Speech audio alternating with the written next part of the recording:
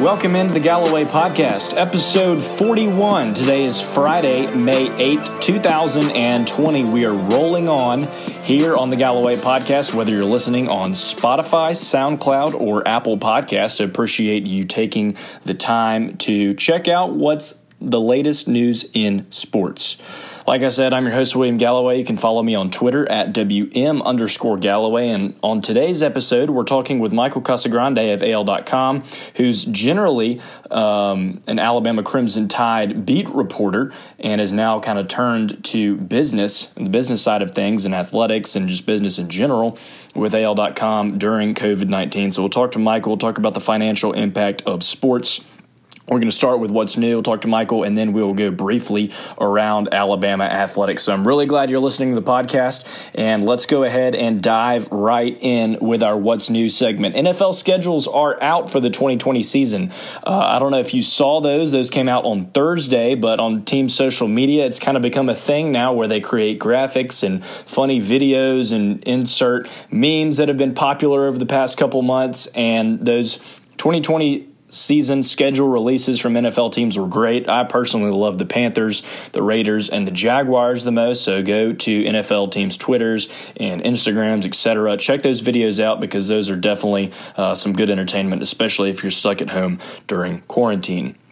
Also, in what's new, NFL players after the draft, their jerseys have been announced. So Tua will wear number 1 in Miami for the Dolphins. Henry Ruggs will wear number 11 for the Raiders. Jerry Jeudy will wear number 10 for the Broncos. And you can check out a full list. Tua's jersey on NFLshop.com is actually one of the number 1 selling jerseys right now, both that turquoise and that white jersey. Those are some of the top selling jerseys, as well as Tom Brady's Tampa Bay Bucks. And so Tua really, once his number was announced, his jersey sales have gone off. So that's been cool to keep up with.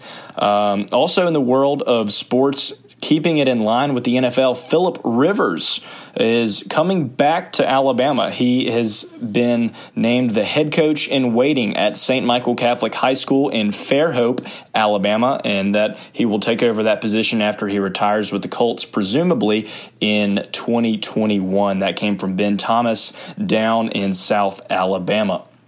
Also, in what's new, we've seen a lot of different things happen in sports. The NBA, the draft lottery, and the combine have been postponed. There's been talks of players coming back and trying to get workouts in. So things are the wheel is slowly turning in the world of sports, especially within the NBA. But we're seeing NASCAR and all these different things slowly start to resurface. So hopefully pretty soon we will have more sports and lots more to talk about. But on today's podcast, we're talking with Michael Casagrande. So let's go ahead and jump into that here on the Gallo-Way Podcast. You can follow him on Twitter at @Casagrande. You can follow me at WM_Gallo-Way. Joining the Gallo-Way Podcast now is Michael Casagrande, an Alabama Crimson Tide beat reporter for AL.com, currently writing more business stories rather than sports stories as the current situation. But want to welcome in Michael now. How are you? I'm doing great. How's everything at the Gallo-Way Podcast?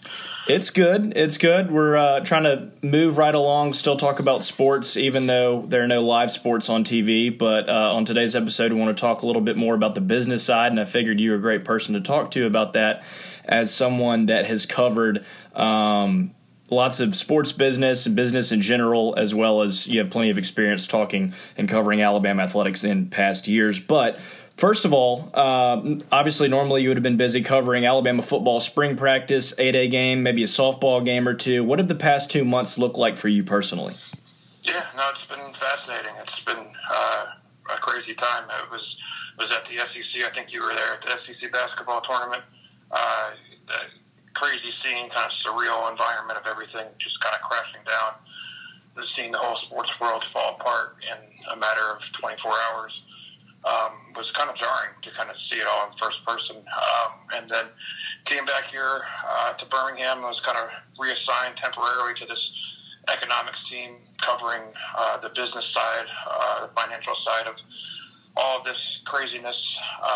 It's been a very interesting time writing about stuff I never thought I'd cover, but I think the sports reporting, the dynamic that we cover a little bit of everything already kind of prepares those of us in this field to be more flexible and to do things that, outside of the normal comfort zone. But it's been interesting. I've learned a lot, still learning a lot, and it's hopefully readers are finding it interesting. Yeah, absolutely. It's not just page fillers because there are sports happening and business is taking the forefront. Economics is taking the forefront of people's attention. Sports are kind of taking a back seat, but there is still stuff to talk about on sports, which I like to do here on the podcast. Michael, I want to ask you, COVID-19 impact on college athletics, specifically Alabama athletics, has been huge.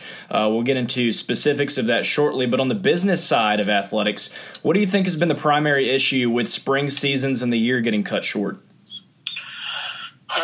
It's still kind of being figured out. It's not necessarily a time of year where the most money is flowing into the university through athletics. It's not a huge money-generating time. A-Day is probably the biggest day, and that's not, there's money in concessions and stuff like that, but it's not an admission or tickets. So it's more of the fall. So much of the attention is being placed on the fall, and obviously what will happen moving forward, and the unknowns going on there. But yeah, it's an interesting dynamic because, as so many people, different writers have pointed out, things that I've written in the past about budgeting and spending expenses versus revenue, it's been such a focus of athletic departments, Alabama included, to get those expenses as close to revenues in an effort to not show quote-unquote profits in an era where the athletes are not getting paid, and it's become such the name, image, and likeness, and those kind of lawsuits have been moving forward. So all that to say that the whole idea is to have as close to very thin margins, so that's not much money going into reserves, which means when you have a rainy day like this, there isn't a huge war chest sitting there waiting. So it's a dynamic that I think not many people ever thought could be a possibility. So I think that's why people are scrambling. It can be, some interesting and uncertain times moving forward. Right. Well, you mentioned, obviously the spring is not the big moneymaker. That's the fall, and I want to ask that question about that in a minute. But with things like softball and, having a team last year that went to the Women's College World Series, and that brings in revenue, and having, Alabama baseball was off to a good start. They hadn't really gotten into conference play yet.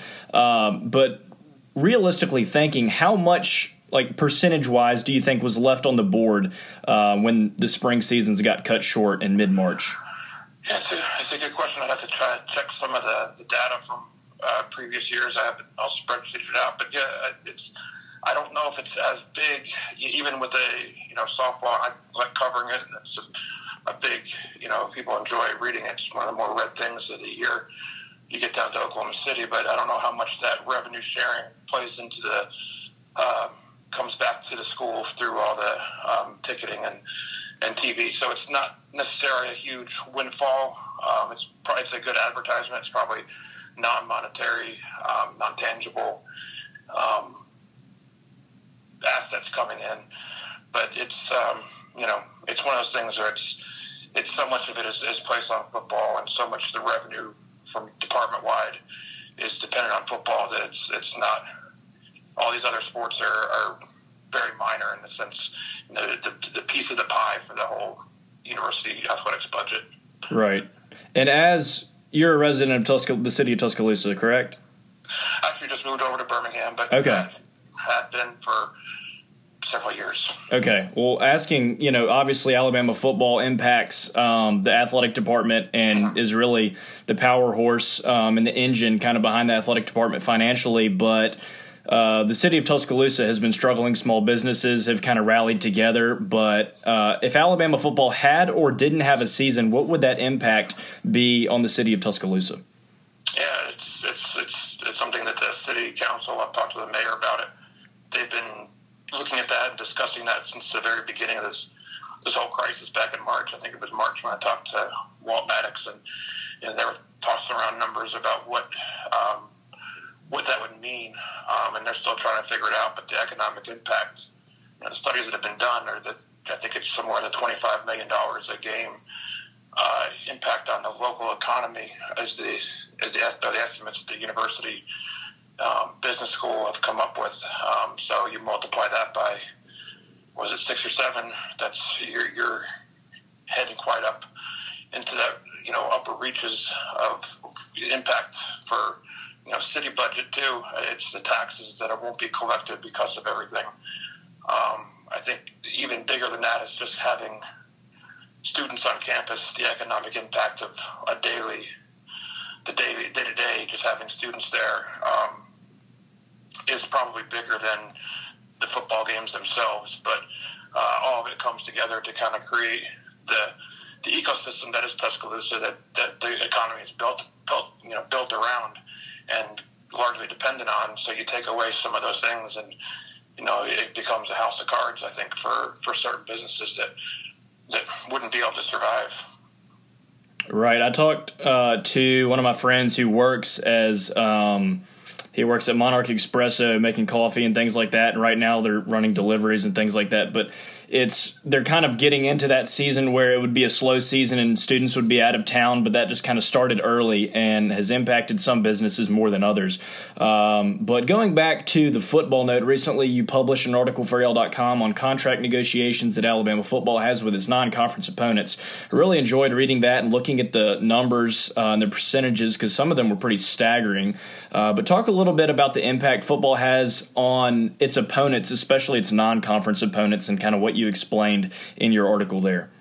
Yeah, no, that was an interesting topic. It's something from an idea I came from just reading over those contracts in the past, and I would always remember reading what's called the force majeure clause in the contract. It's pretty much, long story short, it's the act of God clause that if a game, to cancel a game, it will require some sort of act of God, which the coronavirus, would potentially qualify for such. But it would be a huge detriment to the Kent States, Georgia States, Tennessee State.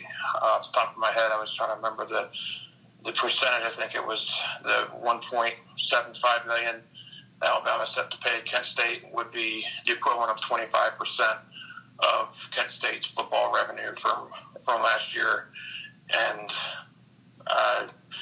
somewhere in half of that for the school, for the total athletics revenue, 12% or so, and that's in a full year of normal revenue, where this obviously would not be. So it would be a much bigger piece of that pie, and you're already seeing some of the smaller schools trying to shed athletic programs. Whole teams are in trouble just because they're trying to balance out a budget when they're, like we talked about before, there aren't reserves, because that's not really part of the economic plan for college athletics in this era. So the trickle down is incredible when you think about how much these 1-2 football games a year can impact schools like Kent State, Georgia State.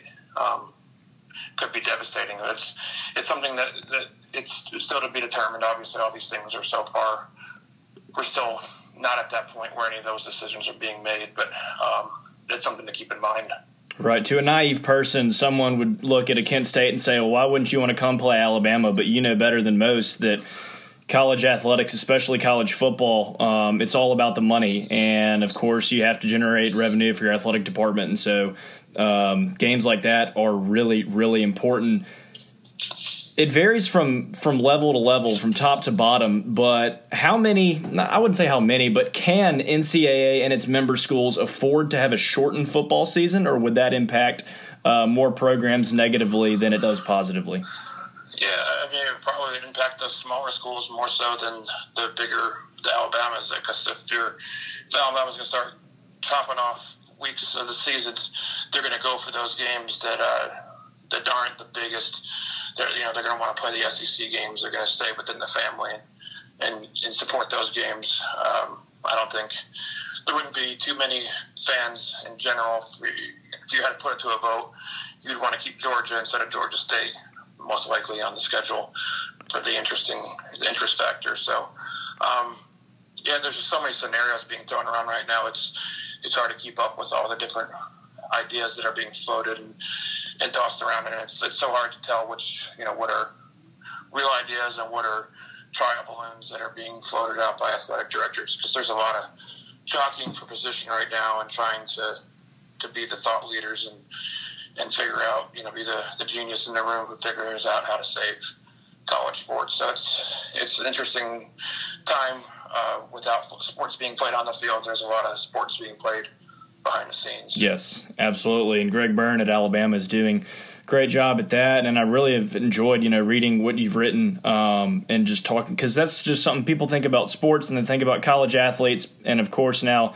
college athletes being paid for their likeness and their image has kind of come to the forefront of college athletics news. Michael, I want to ask you, going back to an earlier point we discussed, is there any overall lost revenue from this spring, and can Alabama have a way to kind of get that money back in the future? Are there measures that Alabama's athletic department can take from what was probably lost, a little bit of lost revenue from these past 2 months, or do you think Alabama just moves forward and says, we'll take what we can with football?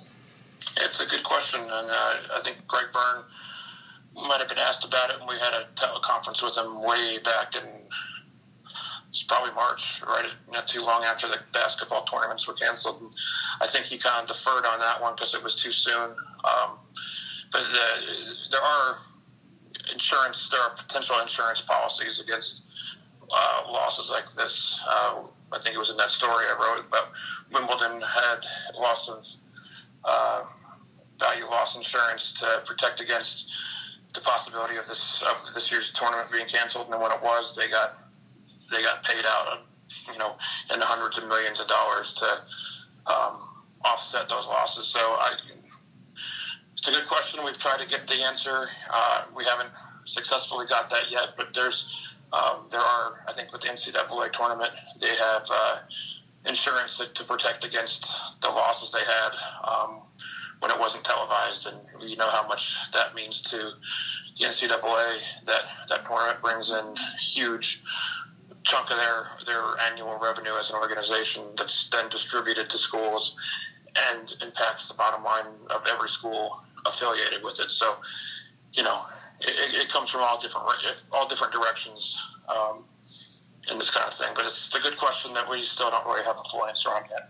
Right. The athletes, too. I mean, you think about, obviously, the finances are important, but the livelihood and the humanity of the impact of COVID-19, like you see all 7 softball seniors from this past year for Patrick Murphy are going to be able to come back next year, and Alabama softball is going to be able to host the SEC tournament again. And so the, sports aspects of it and the much simpler things compared to financial impact are being resolved. And so, as you said, still looking for answers on a lot of the financial aspects. Last question here. Athletic department staffs generally would be cut in half if you're at a smaller school with lost revenue. People, get fired, lost their jobs, et cetera, et cetera. You don't anticipate a change, if any, in Alabama's athletic department staff, would you? Another good question. It's hard to say. They have a pretty big roster, probably one of the bigger ones around in terms of just pure employees. It would be interesting to see where the nips and tucks, where they would come from, if they would be, asking coaches, like places like Louisville have, their head coaches, their athletic directors were taking, the big earners were taking pay cuts, conceivably to save other people from losing their jobs entirely. You take a month away, a pay away from Nick Saban, and that would be the equivalent of 10 other workers losing their jobs. Not that that's even been discussed or is a possibility. I think a lot of those things would have to be almost voluntary from the coaches, the top earners, to take a pay cut like that. So I've read over Saban's contract, and I didn't see anything that would be a provision in there that would allow for something like that to happen when the circumstances are aren't his fault or out of his control. So it's a good question. I don't know. I don't know if anything. I talked to Chancellor Finus St. John a few weeks ago, and I asked him somewhat about that, and his answer to a few questions in a row was, nothing's off the table. So I don't know I think everyone's still trying to get a grip on to what this really means, what the financial impact is, and how they would go about mitigating those losses. But it's a good question. You don't want to see anyone lose their job, especially in this environment. So I think I would have to presume that they're doing what they can to try to avoid that scenario. Absolutely. A lot of questions still in the air when it comes to financial side of athletics, the physical side of athletics and games and scheduling. I know, like the university, I've felt an impact. I was going to work for our TV station this summer, and now students can't be back on campus, so students can't be hired. So I've felt that direct impact. But athletics, there's still a lot on the table, as you mentioned. Michael Casagrande of AL.com, primarily covering Alabama Crimson Tide athletics, and now amidst COVID-19 covering more business. Michael, really appreciate you taking some time on today's podcast to fill us in and kind of give us an update on things that we have a lot of questions on, even though there's a lot of uncertainty. Really appreciate you taking the time. Yeah, thanks for having me. Really enjoyed that conversation with Michael. Definitely want to give him a follow on Twitter if you don't already, at by Casagrande. Really enjoy reading his articles for AL.com. He has great coverage of Alabama athletics, specifically football and men's basketball. I've enjoyed getting to know him during my time at Alabama and look forward to covering more Alabama athletic events alongside him my senior year beginning in the fall. Now we move to Around Alabama Athletics, our final segment on today's podcast. Not a whole lot going on, but Alabama is still making some headlines in athletic news. The Alabama men's basketball team announced that they will participate in Holiday Hoopsgiving. That is a event that will be taking place in Atlanta on December 12th later this year in State Farm Arena, home of the Hawks. Other teams feature teams like Dayton, LSU, South Florida, Auburn, Memphis, and Alabama will be taking on Clemson in their matchup in Atlanta. That's December 12th in Holiday Hoopsgiving. So some exciting news for Alabama basketball there. Also added to the non-conference schedule, the Furman Paladins will return to Tuscaloosa, I believe, this past November when Furman did come to Tuscaloosa, and I think they will come back this year. Alabama took down the Paladins 81-73, so Alabama and Furman will take on each other in back-to-back seasons.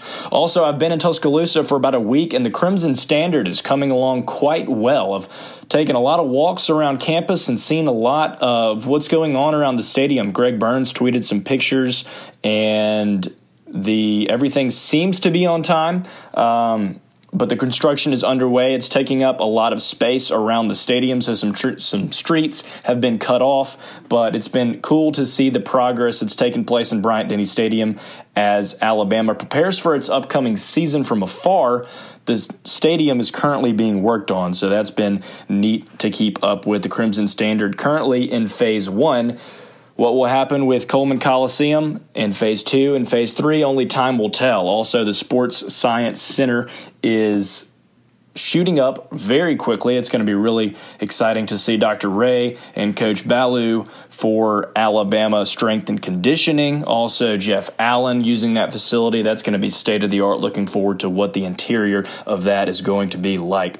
That's Around Alabama Athletics, and this is episode 41 of the Gallo-Way Podcast. Appreciate you tuning in, and remember, you can follow me on Twitter at WM_Galloway. You can listen to the Gallo-Way Podcast on Spotify, SoundCloud, as well as Apple Podcast. Also want to remind listeners that merchandise for the Gallo-Way Podcast is available for purchase. We've got a brand new order of hats that I placed today, black hats, white hats, and gray hats, as well as something new I'm unveiling. That is black Nike long sleeve t-shirts with the Gallo-Way Podcast logo on the top left chest. So that'll be pretty cool. Nike shirts coming in. DM me on Twitter at WM_Galloway if you're interested in purchasing a hat, a koozie, or a t-shirt when they come in. This is the Gallo-Way Podcast, where there's the right way, there's the wrong way, and there's the Gallo-Way.